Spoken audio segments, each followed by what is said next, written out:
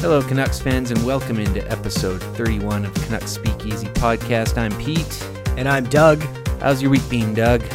It's been very stressful and strange and, like everybody else, just trying to get through it. Yeah, I hear you. It's nice that we're still able to do this from a safe distance apart, but we may be having to get more creative with how we record down the road here.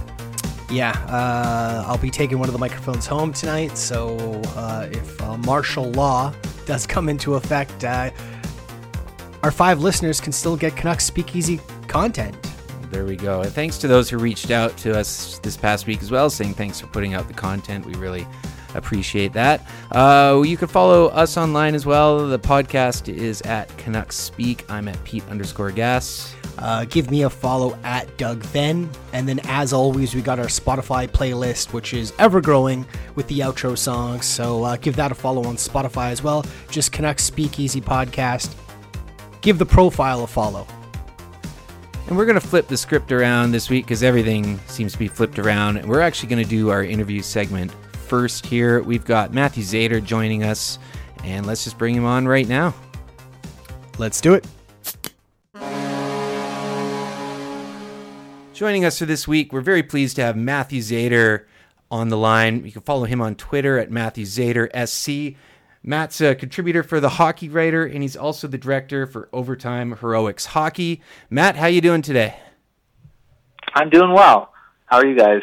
Well, we're surviving in this post-apocalyptic world without hockey and without the Canucks, but there's always something to talk about in Canucks land, so thanks for joining us. Oh, yeah, for sure. So we kind of did a little bit of talking before going on here, and we decided a fun place to begin would be handing out the Canucks individual awards if the season was to end today. So let's jump right into that and start with the big one. Who is your MVP for the Canucks this year? I mean, that's a pretty difficult one for me. I mean, you got Jacob Markstrom, who's been kind of lights out all season, and I mean, there's a lot of games that the Canucks were, outplayed, outshot, outchanced, and he kept them in to win games. So, and then you got JT Miller, who's been probably the best trade in a long time the Canucks have had, and he's been just as much of an MVP. But I'm going with Jacob Markstrom because the fact is, if they didn't have Markstrom, I think the Canucks wouldn't be in the playoff hunt at all. So I'm going with Markstrom. Doug, what do you say? It's kind of hard not to disagree with you there. I think Markstrom definitely, it's hard not to agree with you there, pardon me. I definitely think Markstrom's the MVP. You can make a strong case for JT Miller and even perhaps Quinn Hughes, but I think Quinn Hughes is probably going to sure up another award on the Canucks year-end awards here. But I definitely agree with you. I think Markstrom's the guy. What about last year? The Canucks gave this award to Antoine Roussel for Unsung Hero. And I think there's a few guys you could kind of put in the boat this year for Unsung Heroes. Who's the guy who really jumps out at you? I mean, there's a lot of guys that could be in that category this year. I mean, you got Jake Virtanen, Tyler Mott. Roussel hasn't been as much as he was last year, so he's probably not in there, but I'm going with Tyler Mott on this one. I mean, he's been injured, but whenever he's been in the lineup, he's made that fourth line run, and I'm going with Mott. I have to 100% agree with you, Matt. Mott's been a guy that I've kind of been championing for the last couple of weeks here as a guy that I think a lot of Canucks fans undervalue and underappreciate. And you see what he does on the penalty kill and how hard he gets in there on the forecheck. He's a guy who is pending RFA this year that I really hope we find a way to put him in the bottom 6 again. I know guys like him become a dime a dozen, but just the effort and, his workman mentality, I think, is something the Canucks are going to need moving forward. Yeah, I mean, Mott, I've always liked Mott, even when he first came on to the Canucks for that trade for Vanek, and everyone's like, well, the Canucks didn't get much for this guy, for Vanek, and I don't know, I think Mott's been full value ever since he's come on to the Canucks. He's fought his way into the lineup in training camp there and, pushed a veteran out as well. So, I mean, in the end, he's been he's been every bit of a valuable piece in that trade. So yeah, Mott's been pretty good. Mott was also my vote. I'm glad that we all agreed on him. I often think he's our most tenacious forechecker out there. He's one of the first guys into the corners. Him and Bo Horvat, I've said all year, they're the two most tenacious on the puck. He's a great skater. And again, yeah, you go back to that Vanek trade. I mean, it's him and Jokinen coming over, and we're like, oh, we didn't get any picks. Everyone was all boo-hoo-hoo. But we've got a very serviceable player who's still young and an RFA who should be able to get at a reasonable hit this year, I hope. Yeah, for sure. One other fun topic, a pretty easy one here, I think. Best Defenseman Award. Is there any doubt? Should we talk about who's the runner-up for the award even? Because I don't think there's any doubt of who the best defenseman for the team is. Yeah, Quinn Hughes is my vote all the way. I mean, ever since, even from last year in the 5 games, I mean, it's surprising that he only played 5 games at the end of last season. It seemed like he played 50. So, I mean, how much he kind of impacted the defense right away. And he's just, continued that this season as well. And he's been probably, the best defenseman, even not just on the Canucks, but in the NHL this season too. So, yeah, there's no doubt in my mind. Yeah, pacing for 60-plus points. He's in the top 5 or 6 in scorers consistently throughout the year.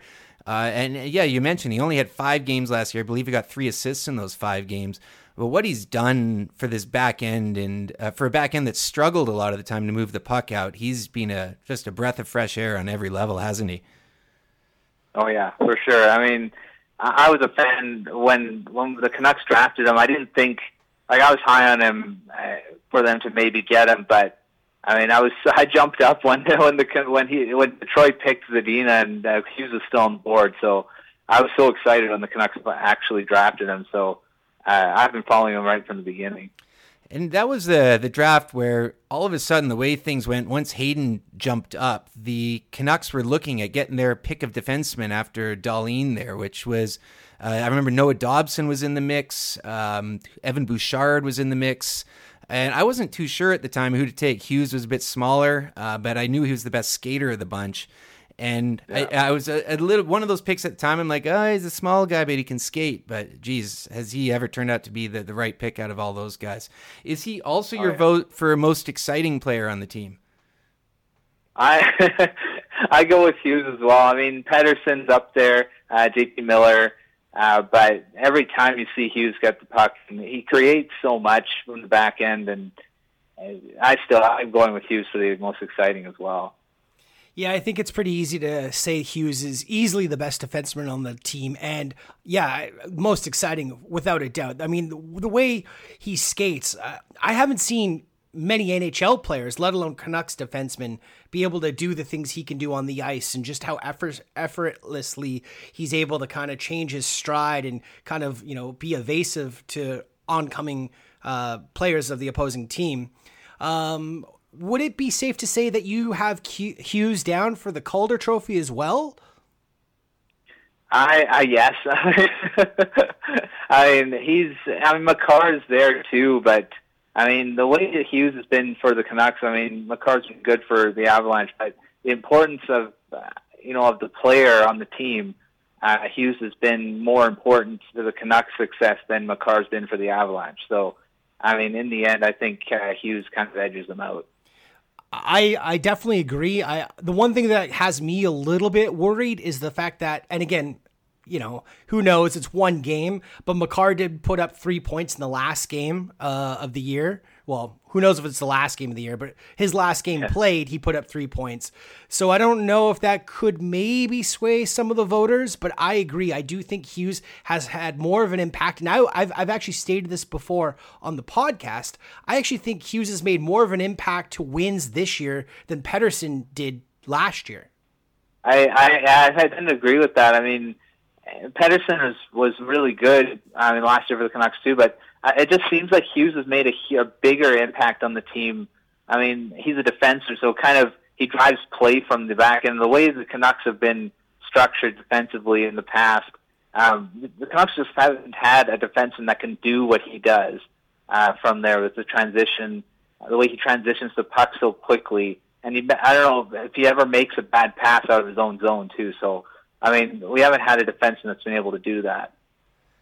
We have a real streak going with the Calder. Regardless of if Hughes wins it or not, it's going to be 3 straight years we've had a finalist. And I just kind of want to go off the board here and ask you, do you see any chance of that continuing next year with a rookie jumping into the lineup? I mean, you are going to have Hoglander coming over next year too. So, I mean, he could, the way he played in the World Juniors there.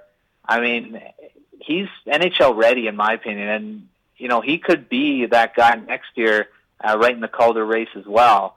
So, I mean, I don't know what types. I haven't looked at what rookies are coming up next season that could challenge him. I haven't really dug deep yet. But, I mean, he's going to be right there if he can jump into the NHL and be a top 6 forward right away. Well, there's also a really good chance if the Canucks, which by most pundits believe won't be able to sign Tyler Toffoli, that there will be a potential spot in the top 6 for a young guy like a Nils Hoglander. And I definitely think Hoglander would have to have a role in the top 6 in order to be a Calder candidate next year. But yeah, he's definitely a guy I'd be looking at. I don't know if a Cole Lind is a guy that is going to instantly be able to put up points in the NHL. He'll probably have to start in a bottom 6 role, almost like a Jake Virtanen. But there is some interesting decisions to be made next year as far as roster construction goes for the Canucks. Yeah, I mean, the way that we don't know if Toffoli's going to be re-signed at all. So, I mean, the Canucks still have to, figure that out, especially with Markstrom, what he's going to be demanding as well. So, I mean, the cap, the way that's really good, the cap is going up this season, or it seems to be projected to go up. So, I mean, it's a blessing in disguise kind of for the Canucks in that respect. So, it's going to be a very interesting offseason, that's for sure, whenever that comes.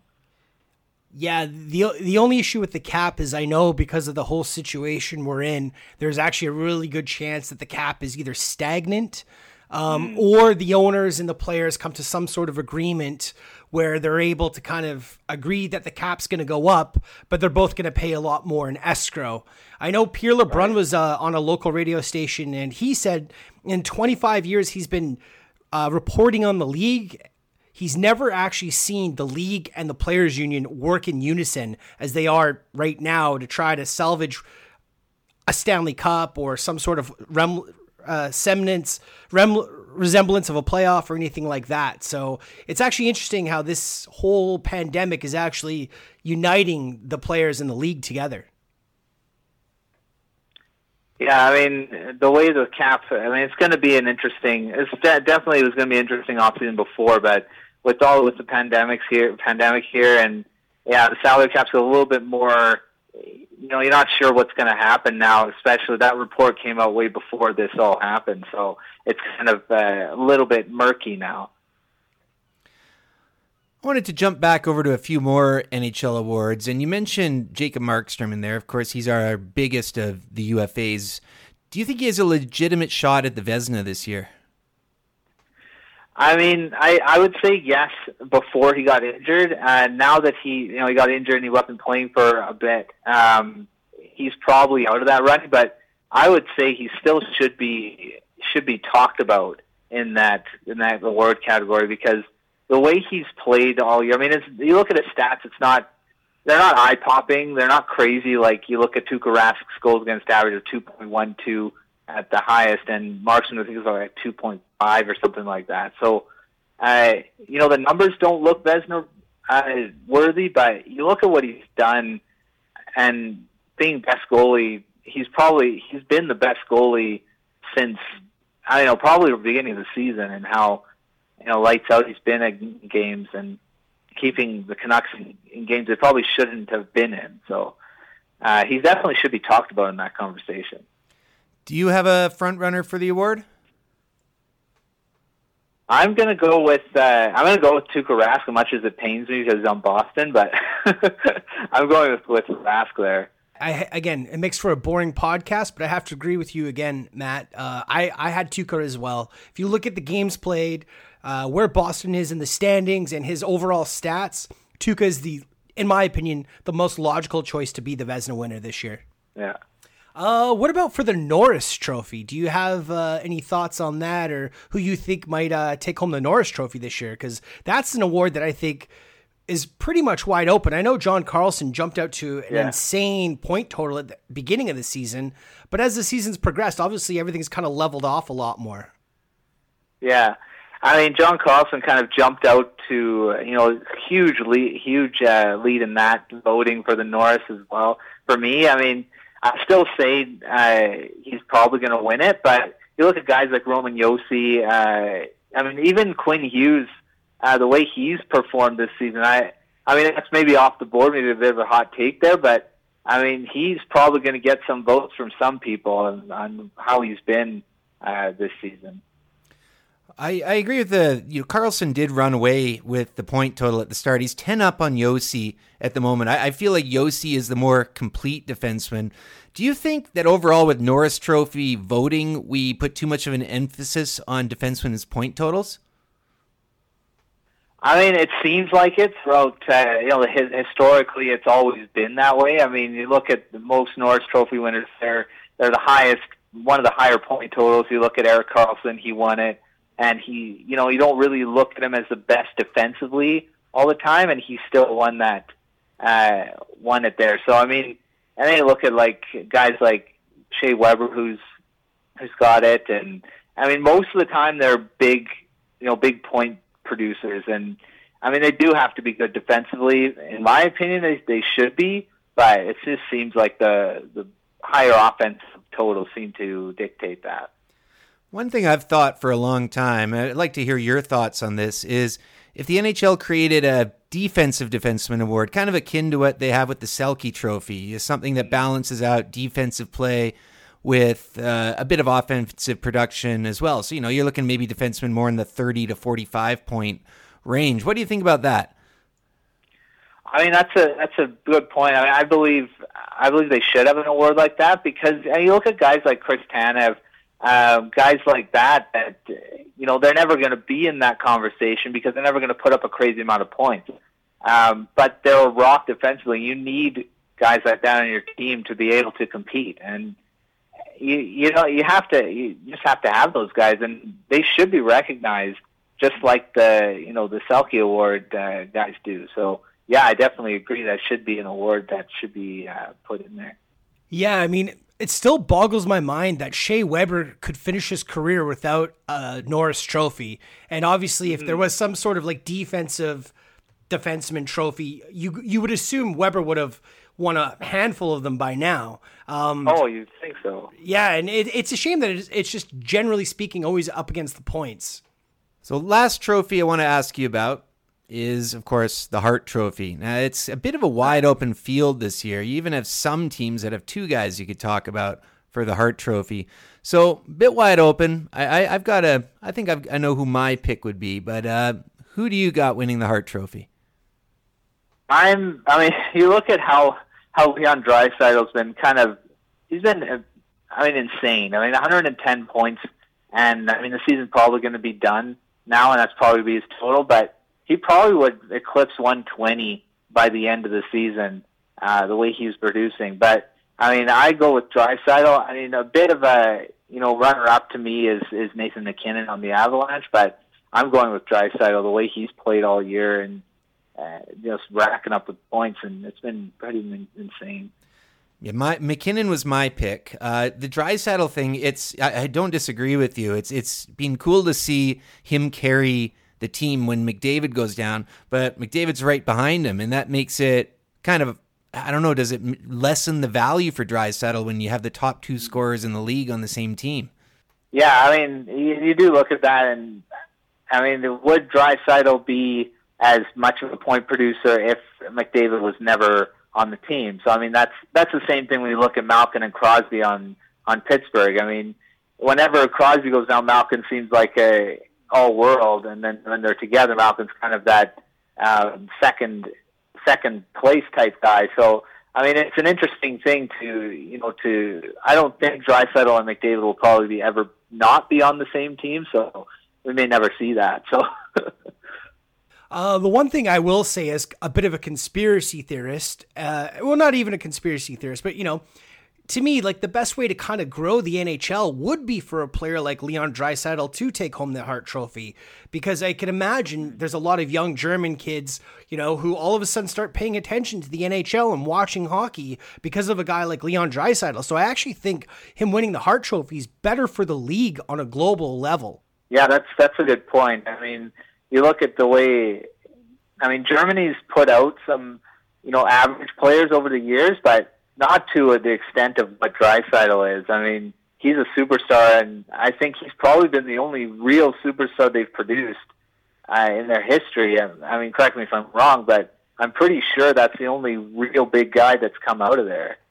He's the biggest. I mean, the guy that comes to mind, he's not nowhere near the same level as Christian Ehrhoff. There's Marco Sturm, Marcel Gottsch. I can't think of too many guys. The only other guy I can think of, but a completely different position, is Olaf Kolzig. Oh, yeah, Oli the goalie. So yeah, I mean, he's been an all-star goaltender, but in the point of being an superstar forward, I think he's probably been the biggest guy to come out of there. I mean, Marco Sturm is a solid forward for them, for Germany too, but he was never at the point of Draisaitl for sure. No, not even close. Fun fact about Olaf Kolzig, I remember from the back of hockey cards, he was born in South Africa. So there you go. Just like Robin Regeer was born in Brazil. So right. There you go. And Keanu Reeves was born in Lebanon. So, hey, there you go. Yeah. So that we've given out our awards. If the season was to come back, well, first of all, do you think the season is going to come back in any capacity? I mean, I hope so. I mean, the way that this pandemic's going, it's saying this will be a couple months here before we even, think about that. But if they are able to do it, I mean, they're going to have to jump right into the playoffs in some kind of format. There's been talk about the 24-team playoff format coming in and playing at the end of May. But the way these things are going, I hope that that'll be the case, because we're still a month from that, or 2 months from that. So, I mean, I'm hoping that is all resolved by then, so that we can get some playoff hockey, especially with the Canucks being right in the thick of things. What is your kind of perfect playoff scenario if it does come back? For matchups, I mean, well, just in terms of in terms of how it would work. First of all, like what would you like to see for the format? The format, I mean, I actually really like the way that was proposed by the players there, being a 24-team format there, because of the fact that you look at the wild card teams that were kind of pushing for the playoffs, and it would kind of be unfair to them to say, we're going with what the standings were right at when we hit the pause button. But I mean, I really think that they should be given a chance to actually make it through. I don't know what. I mean, the Canucks are right there.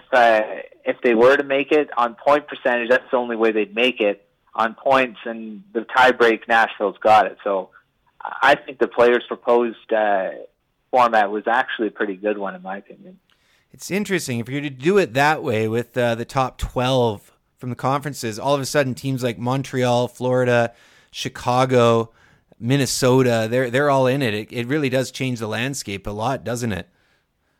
It does. It will be a pretty crazy first bit of the playoffs there, because they'd have to get whittled down to 16, which is probably it's probably just some kind of an extra round in there to try to get it down to the regular playoffs. So it'll be definitely an interesting format to see. Maybe a best of 3 or a best of 5 with the lower 8 teams from each conference. So that maybe you have buys for the top 4 teams in the conference, something like that. Yeah, I think that would probably work out pretty well. I mean, it would definitely be an interesting comeback for hockey, that's for sure. Would you put an asterisk next to the eventual Stanley Cup winner if they do award the Stanley Cup next year, if they go to a format like that for the playoffs? I probably would, because it's a different type of the way it was, set up. Because you look at teams that, be potentially making it that may not have at all. So I mean, you look at maybe Minnesota makes it through right into the end, and they win the cup.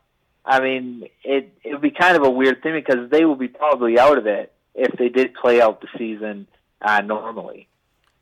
Another thing that'd be kind of interesting is you would see teams squeak into the playoffs that acquired other teams' conditional picks based on if those teams would make the playoffs. So you would see some of those teams in the probably 8 to 12 spots who've acquired picks also make the playoffs and then acquire other teams' picks because they've now made the playoffs. So there would be, I don't know if the league would have to look at things like that. I mean, what obviously comes to mind first of all is the Vancouver situation with the JT Miller pick, but there were a lot of conditional picks moved at the trade deadline this year as well.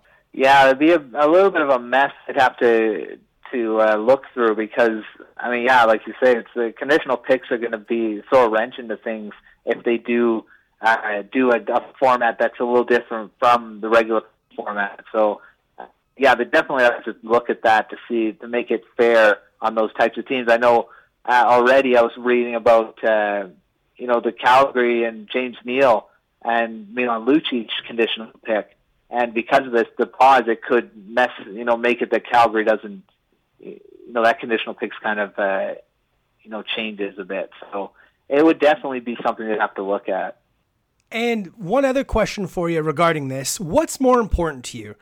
The league being able to award the Stanley Cup this year or being able to play a full 82-game schedule next year? I mean, it would kind of be a weird thing to not have the Stanley Cup awarded. I mean, I know that that one lockout year, they didn't award a Stanley Cup. So, I mean, it wouldn't be unprecedented, but, I mean, I think definitely next year will be a shortened season because of this. I still think that they should, endeavor to try to award the Stanley Cup, get something, unless it goes too deep, like it goes into June, July, before this is all sorted out, then end it and just have a full season next year. Matt, that's all great stuff. Just before we wrap this all up here, I wanted to turn the floor over to you. Just if there's anything you wanted to say, anything you wanted to plug, the floor is yours.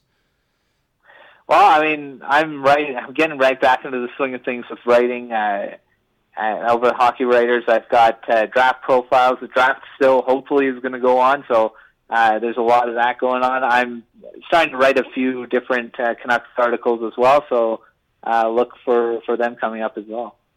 Right on. And of course, for you people out there, you can follow him on Twitter at Matthew Zader SC. A lot of good content out there. And hey, that's why we asked you to come on here. So we really appreciate you joining us, Matt. Thank you very much. Oh, yeah, I've enjoyed it very much. Thanks for having me. Awesome. Thanks, man. Oh, yeah, for sure. All right, and thanks again to Matthew Zader for joining us on that first segment. And Pete, there was actually some Canucks news to talk about this past week. The Canucks signed Will Lockwood out of the NCAA, which is great. I think a lot of Canucks fans were worried he was a guy that could just go elsewhere and sign as a free agent because I believe this was the fourth year of his eligibility in the NCAA. And then they signed another college free agent, Michaelis, I believe, or Michaelis. Mark Michaelis. Michaelis, who by all accounts seems like a good young free prospect for the Canucks. What are your thoughts? Well, starting with Lockwood, I'm glad they locked that up. No pun intended. He was a guy who kind of got forgotten, I think, a bit about in the Canucks system. I think he's pretty close to NHL ready. He was captain last year in Michigan. He played with Quinn Hughes before that in Michigan as well. He's a slightly smaller forward, but he's got great hands, and he's a great depth move. Where he fits in, who knows? We may have gotten to see him a little bit this year. Otherwise, he would have been a nice fit down with Utica. Michaelis was a guy I admit I didn't know a lot about. He plays for one of those schools that you just don't really hear too much about, but he was also a captain at Minnesota State University. So the Canucks signed two captains. He had an incredible year. He won a whole bunch of awards as well, including he's a nominee for the Hobey Baker. But he looks to be, the way I see it, is he's kind of a fill-in for where Tyler Madden was with this team. But he's, again, like he was Hobey Baker. He was the offensive player of the year for his conference, first team All-Star. He's got a pretty good resume, and looks to be like we could have something, especially given our recent history and success with the NCAA. Yeah, the one thing with Michaelis, is that how Michaelis? I think so. The one thing with Michaelis is he is 24, right? So his progression as a prospect, he's pretty much who he is now, but his 4 years in college, he improved his point total every year. He never really had a regression in his trajectory in the NCAA. I think he's a guy, I don't expect him to be on the Canucks next year, barring massive injuries, but I think he's a guy that can really help Utica. They need center help down in Utica at the moment. And with Will Lockwood, I do like Will Lockwood.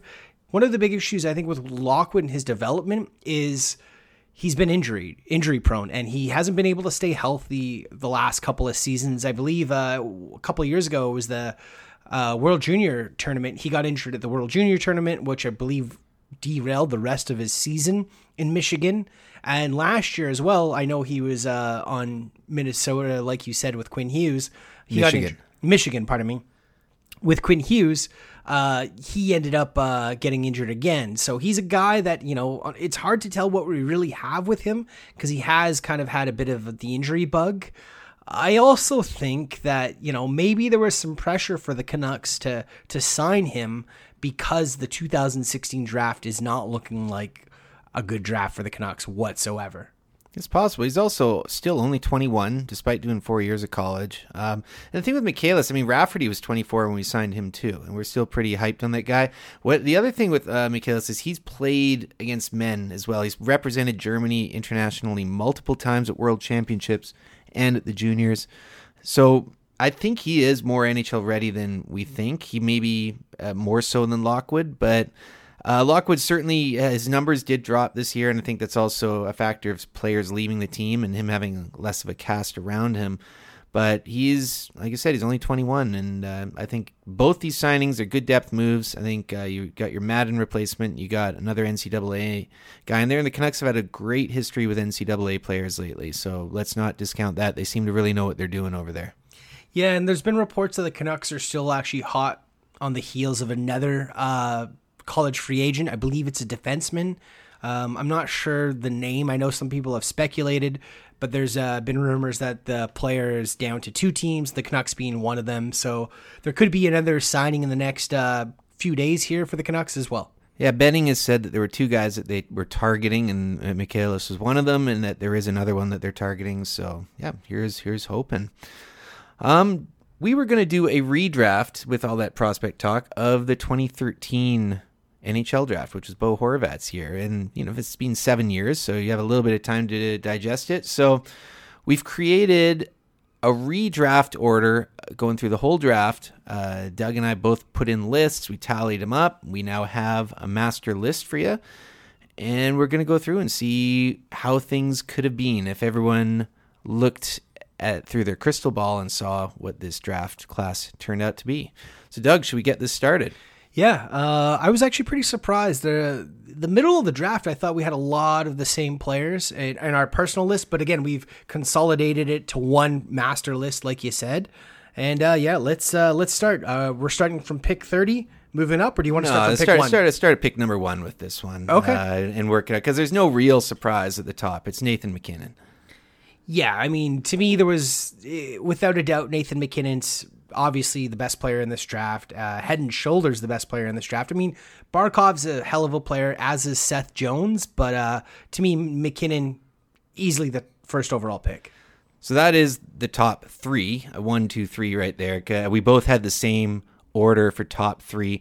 MacKinnon is the best player. Barkov used to be called the most underrated player in the league. I don't think he is anymore. A lot of people say his teammate Huberdeau is the most underrated player in the league. Seth Jones, though, best defenseman. He would have gone to Tampa in this redraft as well. So that would have been interesting. Tampa, of course. Imagine a pairing of Victor Hedman and Seth Jones. Oh, it's pretty crazy. Is there any way you would have Jones ahead of Barkov at 2? No, not personally. I really like Sasha Barkov. I'm with you. He's a fantastic player. I'd put him there. But we both had the same 1, 2, 3. Number 4 is where it gets interesting, and maybe we've homered a little bit. Our scoring system had it really close from 4 and 5, and a little bit with 6 as well. But we've kind of homered it a little bit, and Nashville selects Bo Horvat at number 4. Yeah, I definitely think us having Horvat number 4 is a bit of a homer pick, but, Bo's a captain. Some of the other players below him aren't. I don't think any of the players below him are captains, to be honest. And, as a Canuck fan, we know what Bo Horvat is, and he's one of the guys that I think from his draft, from the time he was drafted to today, he's really improved, especially his skating, and his point totals have gotten better and better each year, and he doesn't have an elite winger like the guy we have below him does in Calgary. And so I think if Horvat had, a superstar winger to play with him every year, who knows what his point totals could be. Yeah, and that leads into the next pick pretty nicely there. Number 5, Carolina, they take Sean Monahan. And these guys, we had Horvat and Monahan pretty close here. But Carolina takes Monahan. Yeah, and again, Monahan's a hell of a player as well. And I'm sure if he was a Canuck, we would probably have had Monahan ahead of Horvat. And Monahan would maybe be the captain of the team right now. Who knows? But I do think Monahan has really, reaped the rewards and the benefits of playing with an elite, skilled guy like a Johnny Gaudreau, where Horvat has had a a who's who of who the hell is that guy of a winger throughout his career. And the captain thing does definitely bump him up a little bit. The next one, though, up to this point, we've all been top 9 players. Number 6, Calgary here. They take the first big reach, going to a guy who went in the 3rd round, Jake Guentzel.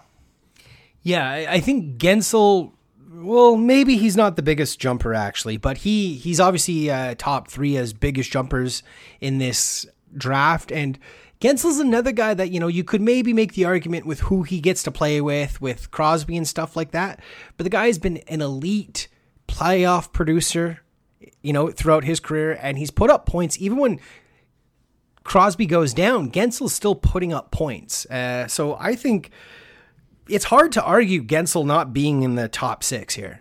He's already got 43 playoff points, Jake Guentzel does. But yeah, he went 77th overall. And yeah, he does get the help of playing with some wingers, but he's a 40-goal man as well. He was over a point a game this year. He was scoring at a torrid pace.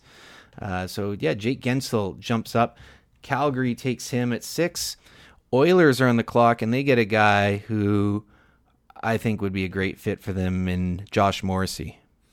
Yeah, Morrissey, and again, there's a few players in this draft year that their development has been up and down. And Morrissey was a guy for a few years a lot of people thought was a bit of a bust. And then the last couple of years, Morrissey found his game. Winnipeg was very patient with him, and they kept him in the minors. And now Morrissey is easily a top 2 defenseman on probably, I would say, 90% of most NHL teams in the league. And I would think he's probably the perfect fit for Edmonton in this redraft. Yeah, he's got a really high hockey IQ. He's able to throw his weight around a bit. He can score as well. He had some good numbers back in junior. He would have been a nice pick there for the Oilers at 7. Buffalo is up next at 8, and they end up with Elias Lindholm. So this is another guy that I think you could maybe make an argument would be right there with Horvat and Monahan.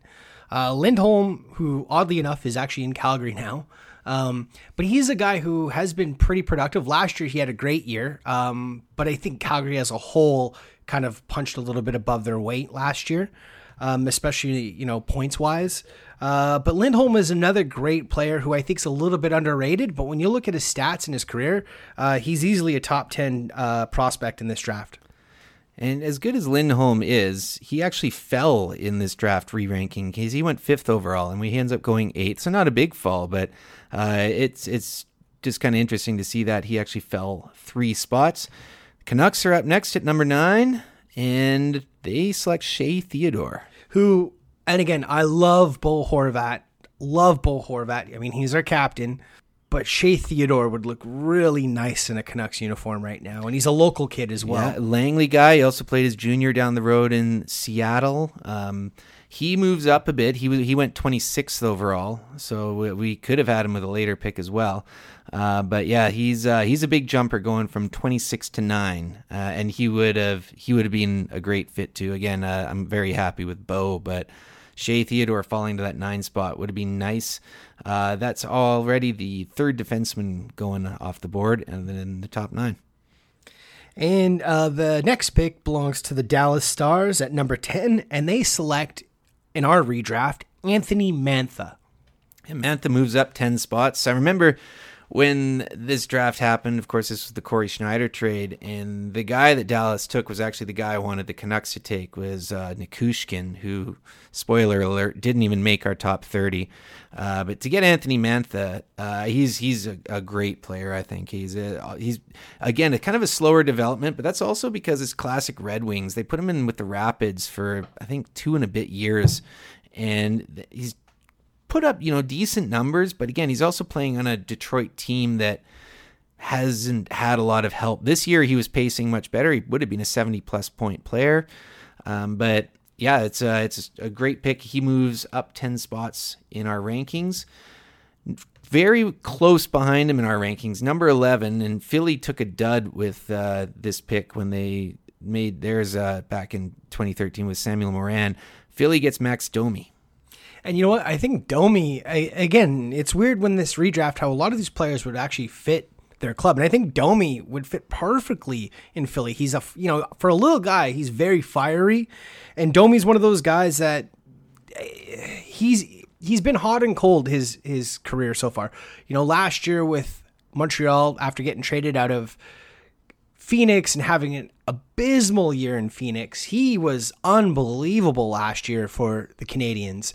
And this year, he's, again, not producing at that same level he was last year. I know the Canadiens as a whole have been kind of underachieving this year, but Domi's still a great player, and I still think he is easily in the top third of this draft. Yeah, he struggled a lot more this year. Last year, he had 72 points and was a plus 20, for example. This year, he's put up 44 in 71 games and is a minus 3. He still moves up 1 spot in our redraft. And right behind him, where he would have gone, Phoenix. Phoenix now selects Darnell Nurse. Yeah, Nurse is one of those guys. I remember this draft, I was kind of hoping he would have fallen to the Canucks because I wanted the Canucks to get a guy like Nurse.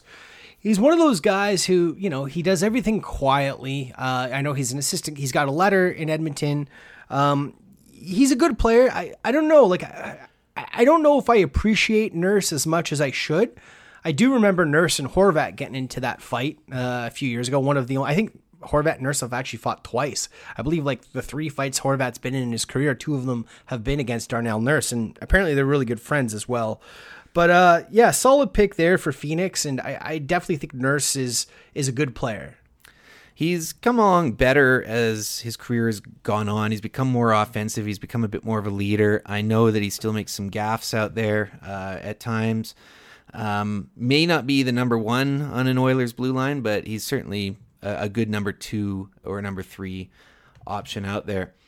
Number 13 is, I guess this is one of our biggest jumps in the draft because the Jets end up taking a guy who went in the 7th round at the 13th overall pick. Yeah, Dominik Kubalik. And I would say, honestly, if you look at the redraft, I think 12 through 1, it's pretty set in stone as far as those are the top 12 players in this draft. And then from 13 to 30, I think you could kind of interchange any of these guys. But if you look at what Kubalik has done with Chicago this year, I mean, he's got over 30 goals this year. He's at 30. And yeah, he's our biggest jumper in the redraft. And I think this guy has the skill set to be a productive player moving forward. Chicago gave up a 5th round pick to get a guy who's a 7th round pick who in our redraft goes in the 1st round. I mean, he jumped from pick 191 to number 13.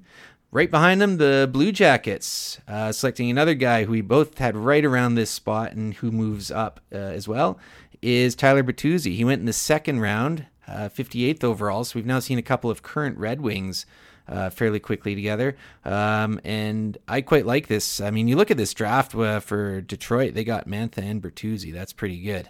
I think a lot of people have started to kind of, say that the drafting Detroit used to do back in the day isn't as good as it was or is.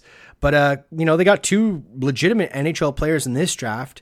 And again, looking at, I don't know why, but to me, Tyler Bertuzzi seems like he'd be a great fit in Columbus. I don't know. He just seems like he would be great there. He does. He's had 47 and 48 points. He's again the guy who's trajecting on the up. Again, don't look at some of his goals against metrics, but that's to be said for everyone. For Detroit, right after him at number 15, halfway through the first round. This is an interesting one because it's the Islanders picking, and it's a guy who jumps up as well, Pavel Buchnevich. He third rounder, 75th overall. He goes in the first round in our redraft and across the river to the New York Islanders.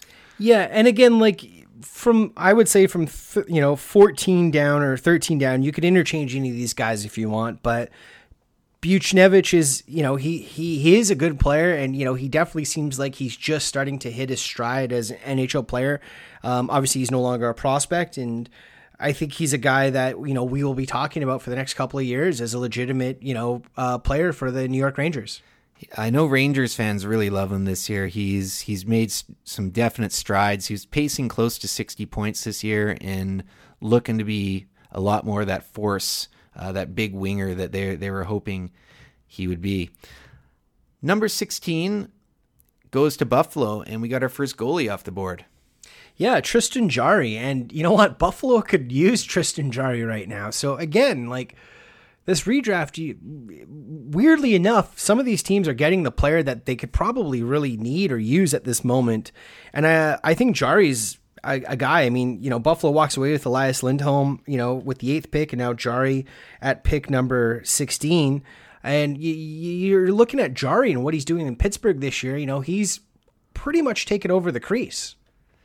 Yeah, local kid too. He's from Surrey. He's been playing pro with the Penguins. His first game was back in 2016. But this is the year he's really kind of shone and put a lot of pressure on Matt Murray and created a situation for the Penguins where they got to decide what they're doing with Seattle knocking on the door.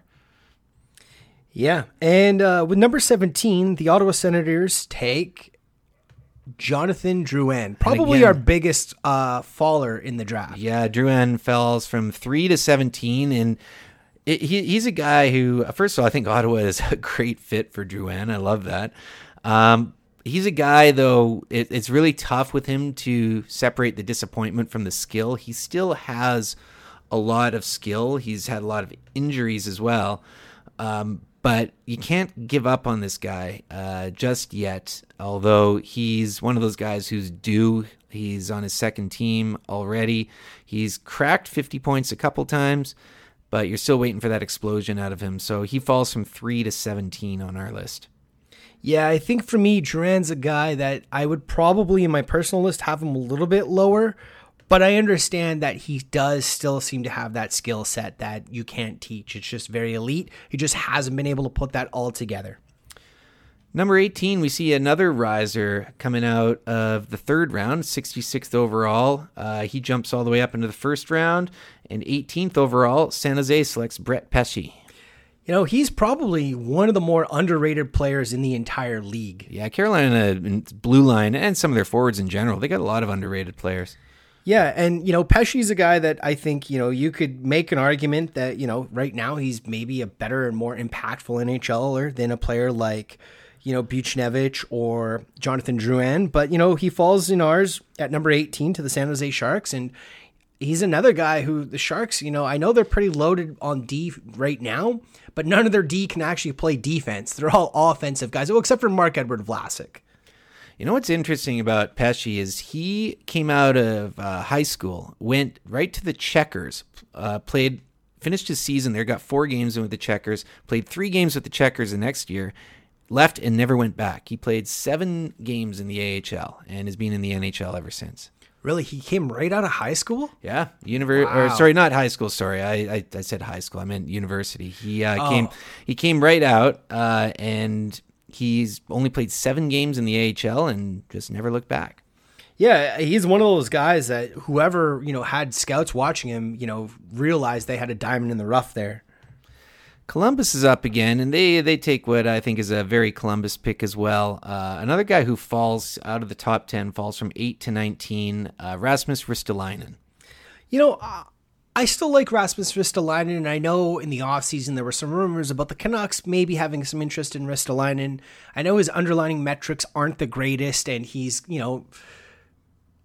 generally a guy who gets scored against more often than, scored goals for. But Ristolainen's a big kid. He's a big body.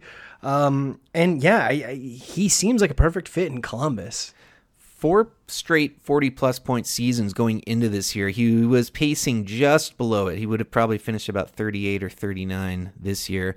So he is consistently offensive. It's just there always seems to be something with wanting more, and his defensive game kind of has some gaffes out there as well. But kind of another fitting pick for Columbus at 19. Yeah, and at number 20, the Detroit Red Wings are on the board, and they take Ryan Pulock. Yeah, I think Pulak's a great fit for most teams. 3 straight 30-plus point seasons. He's a very underrated defenseman. He's very consistent.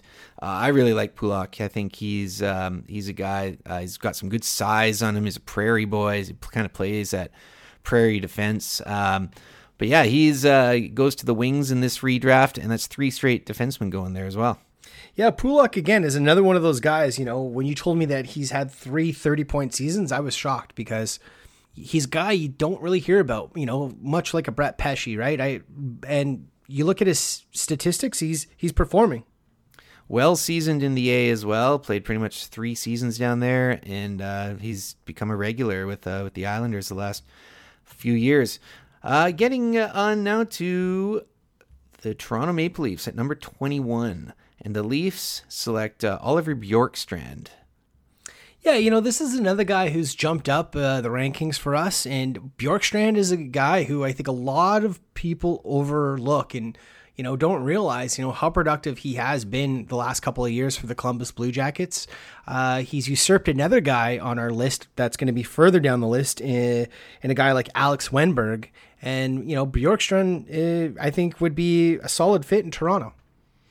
Yeah, the Leafs use that pick to take Frederick Gauthier. I'm sure they would much rather have a guy like Bjorkstrand. He jumps up from the 3rd round as well, from pick number 89. Now, he was a Portland Winterhawk. Would that have been under Travis Green? Yeah, I think it actually might have been. I think so too. I'm not 100% sure, so don't quote us on that one. Sticking with the Europeans with funny last names that start with B. Number 22, Calgary gets Andrei Burakovsky. Yeah, Burakovsky's an interesting guy. And again, like a lot of these players in this draft where they've had some really highs and they've had some pretty bad lows. Burakovsky, the last couple of years in Washington, he wasn't having a great year. And then obviously he gets traded to Colorado and he's part of that high octane offense. And he's having a great year this year with Colorado. I like Burakovsky a lot. I probably, in my personal ratings, would have had him a little bit higher. But yeah, I think he's a solid fit again for a team like Calgary. Well, Burakovsky, this year's his first time cracking 40 points and first time cracking 20 goals. He's been a double-digit goal scorer the last few years, but never cracked 20. He's definitely, with Colorado, turned a corner, though. And another thing with him is he moves up one spot in our redraft. He was drafted 23rd by Washington. Instead, we have him here going at 22 to Calgary. So at 23, Washington takes a big jumper here and gets Will Butcher. Yeah, Will Butcher is another guy who, out of college had a massive year, his rookie year for the New Jersey Devils.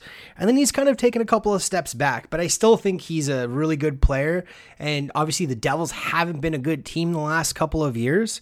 So I definitely think that Butcher is worth taking with the 23rd overall pick in this redraft. And I think he's a guy that, again, Washington could use.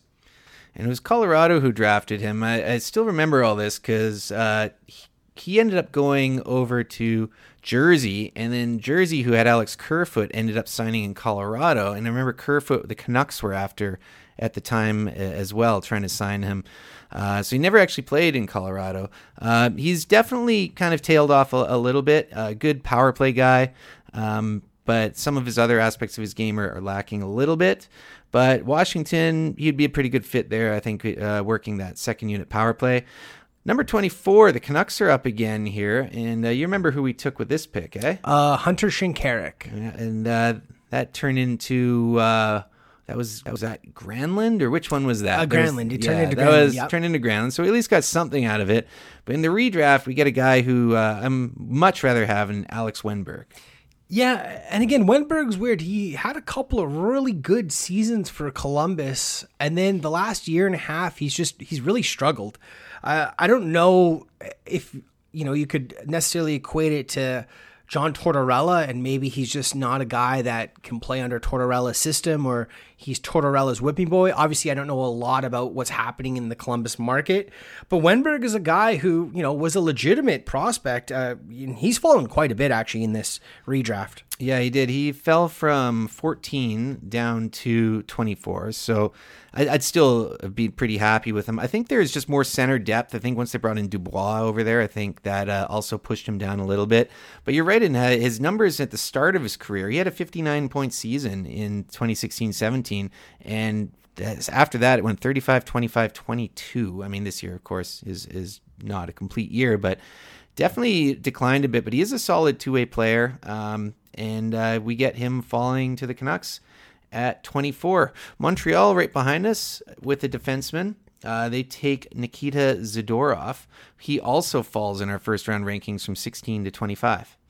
Yeah, Zadorov's a really big body, which for some reason Montreal seems to love those big body defensemen. I know they traded Sergachev for Jonathan Drouin, but Zadorov's a big body defenseman. He plays physical. Is he the most offensively gifted player? No, but he's a relatively good defensive player. Again, he's not great by any means, but he's a guy that can play in pretty much any team's top five, I would say. And yeah, he's moved a bit. He was involved in the Ryan O'Reilly trade. That was one of the key pieces that was coming back over for him. But Montreal takes him again, kind of a pick that works well. 26 is an interesting one. We have our second and last goalie of the first round, and he's a mover. He was a fourth rounder. He went 99th overall. UC Saros goes to the Anaheim Ducks at 26. Yeah, so this is probably one of the picks that I don't think is a fit for the team. No, it doesn't make sense for the Ducks, but hey, what do you do? But I do think Saros is a really good goalie. Actually, it's amazing how many Columbus Blue Jacket players are on here. Wait, no, he's in Nashville. My bad. But yeah, UC Saros he's a solid goaltender, and I know with Pekka Rinne getting older and older, he's slowly taken over the crease from Pekka Rinne, and I would assume going into the playoffs, Rinne hasn't had great playoff success, especially the last couple of years. And I know he's still a leader in that dressing room for the Nashville Predators, but I definitely think UC Saros would be a guy, if Rinne starts to struggle in the first couple of games, they would be going to him. And yeah, he's a legitimate NHL starter. And he'll likely be the one that they protect for Seattle as well. The Ducks with that pick did take Shea Theodore, so I'm pretty sure that they're happy with how that worked out. Number 27, Columbus. They seem to be all over the place here. They select Anthony Duclair, who moves up from the third round, 80th overall. Another guy who, like Jonathan Drouin, will have a lot of people kind of scratching their heads about. Yeah, Duclair is, again, he's another guy who's just, his development over the past few years has been up and down. I believe he was waived by the Phoenix Coyotes a couple of years ago. 5 NHL teams and 1 AHL team since he's been drafted. And yet this year he's having a bit of a renaissance with the Ottawa Senators. He had that great World Juniors with Max Domi. Him and Domi were arguably one of the most formidable lines the Team Canada's had at the World Juniors in quite some time. And Duclair definitely, to me, deserves to be in the top 30, first round picks here. But yeah, he's a guy that he's really hard to peg with, where he actually is as a player, like a lot of these players. Mm-hmm. 3 more picks here. This is kind of a tricky one. Calgary is on the board at 28, and they make a huge jump up. They take a guy who goes late in the 7th round, Andreas Johnsson, who Toronto, of course, ended up selecting. Yeah, and I mean, obviously, Kubalik is a great player, but, there's an argument to be made that Andreas Johnsson is arguably the biggest steal of this draft. Yeah, I'd say he is for sure. And even though we have Kubalik a lot higher, but he hasn't proved it yet, and Johnsson hasn't either. But Johnsson, I mean, there's a lot of people who think, he's maybe more valuable to the Toronto Maple Leafs currently than Kasperi Kapanen is. And Johnsson, I think, would be a great fit in Calgary. I would hate to have to play against this guy every other, week or whatever. But yeah, he's a great player. It does feel like he'd be a good fit in Calgary. Number 29 is a guy that I really like. Is Arturi Lehkonen, and he's he's kind of one of those Swiss Army knife players who does a little bit of everything for the Habs, and he sneaks in at 29, going to Dallas, which again just feels like maybe it's because of the Yuri Lettinen, Arturi Lehkonen thing. It just kind of feels like a good fit. I was literally just going to bring up Yuri Lettinen and how similar they are name-wise. And you're right. Arturi Lehkonen is a great prospect. Again, he's not a prospect anymore, but he's a good player. He's one of those guys who does everything well, but nothing great. And I think he'd be a perfect fit in Dallas. And he moves up. He was a second rounder, 55th overall, and he moves up. Which brings us to number 30, the last spot in the first round. Chicago used this pick to take Ryan Hartman, who just missed out on our lists. We have them taking Mirko Mueller. Yeah, Mueller's been a relatively serviceable player over the years. I mean, he's not a game breaker. You could make an argument that there are other players who have had better years this year that maybe should have been in the number 30 spot. Graves is a guy that comes to mind. But I think Mirko Mueller still, in my opinion, as of this point, is still a first-round player from the 2013 draft and makes sense to go to Chicago here. And he falls a bit as well, 18 to 30, but he hangs around in there. He's still got good size. He's very serviceable defenseman, even though he's kind of moved around a little bit from the Sharks to the Devils. But we have him just sneaking in there and taking spot number 30. That was fun. Yeah, it was fun. And again, shout us out on Twitter if there's any players that you think we should have included in the first round here. Let's move this along now. Let's get into our free pour. Let's do it. All right, it's time for free pour open floor, and I'm going to share a little musical band or group or artist that I think most of you should check out, especially if the end of capitalism is upon us. And the band is called U.S. Girls. Amazing band. And they just released a new album called Heavy Light, a song that I'm probably going to tweet out later today or tomorrow. It's my favorite song at the moment by U.S. Girls. It's called $4 American. It's an amazing song. Check it out. I can't recommend it enough. And the whole album and the band in general is just incredible. U.S. Girls, the song $4 American. I'll have to take a listen to that. I'm just going to talk about how with everything changing everywhere, and if we were to go full lockdown, I've been trying to figure out how I'm going to do my running. And I was moving furniture around today, and I made like a little running course around my apartment. And I was trying to do the math. I'm like, how many times do I have to go around here to get to a kilometer? I'm like, oh, geez, this is going to be insane. But I've been doing little running courses here. And if anyone's on Strava or anything, it's going to be one funny looking little red line there. Just me going in circles, running up and down the hallway, around the dining room table, around the coffee table. But anyways, this is how I spend some of my free time. And hopefully it doesn't come to that, because I much prefer to run outside. But anyways, keep your eyes posted, possibly if we go lockdown mode, for some guy in the West End just repeatedly running past his window there. I mean, you could always spot run on your patio there if you want to run outside. Yeah, and there was that guy in France who just ran a marathon on his 7-meter patio. I don't know how he did that. That would be mind-numbing, but it is possible. I could do a little hurdle out onto the patio and do a loop around there, and just to add to the red squiggles.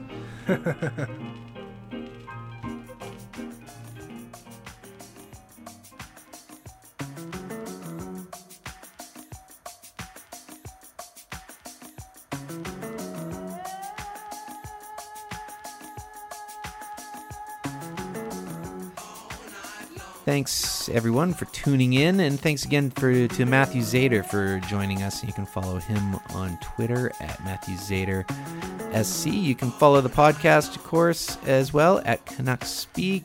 Myself, I am on there as Pete_Gas. And give me a follow on Twitter at Doug Venn. And as always, check out our ever-growing outro playlist on Spotify. Give the profile a follow. It's just Canucks Speakeasy. And yeah, man, episode 31, we've, wrapped it up. Thanks again to Matthew Zader for joining us. Yeah, and, we'll keep doing the podcasts. We'll come up with some fun things to do every week. We may have to do them from separate places, but we're definitely keeping our distancing here across the table, leaning back, not getting too close, not sharing glasses or joints or anything funny like that. So we're behaving. We hope you all are as well. And, just a reminder that we're all going to get through these weird times, and we're all going to come out a lot better for it. Yeah, and you know what? Try to be nice to each other. Just go a little bit extra. I mean, obviously, with the social distancing, you're probably not holding doors for one another anymore. But just sometimes people just want to hear, or just want you to listen to what they have to say. Especially with the cashiers that you do interact with. They're getting their butts kicked. Be nice to them. Smile at people in line. If you're out and about, give a little wave to people. It's for a lot of us who are cooped up at home, those little interactions as well, it means something, but just be human to each other. Absolutely. And on that note, we're going to leave you with some of this funky jam to keep you rolling through your day. And thanks for listening. Episode 31. Hasta luego.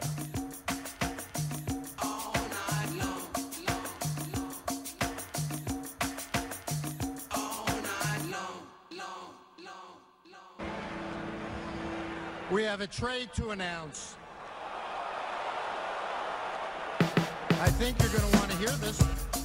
New Jersey trades the 9th selection in the 2013 NHL Draft to Vancouver in exchange for goaltender Corey Schneider.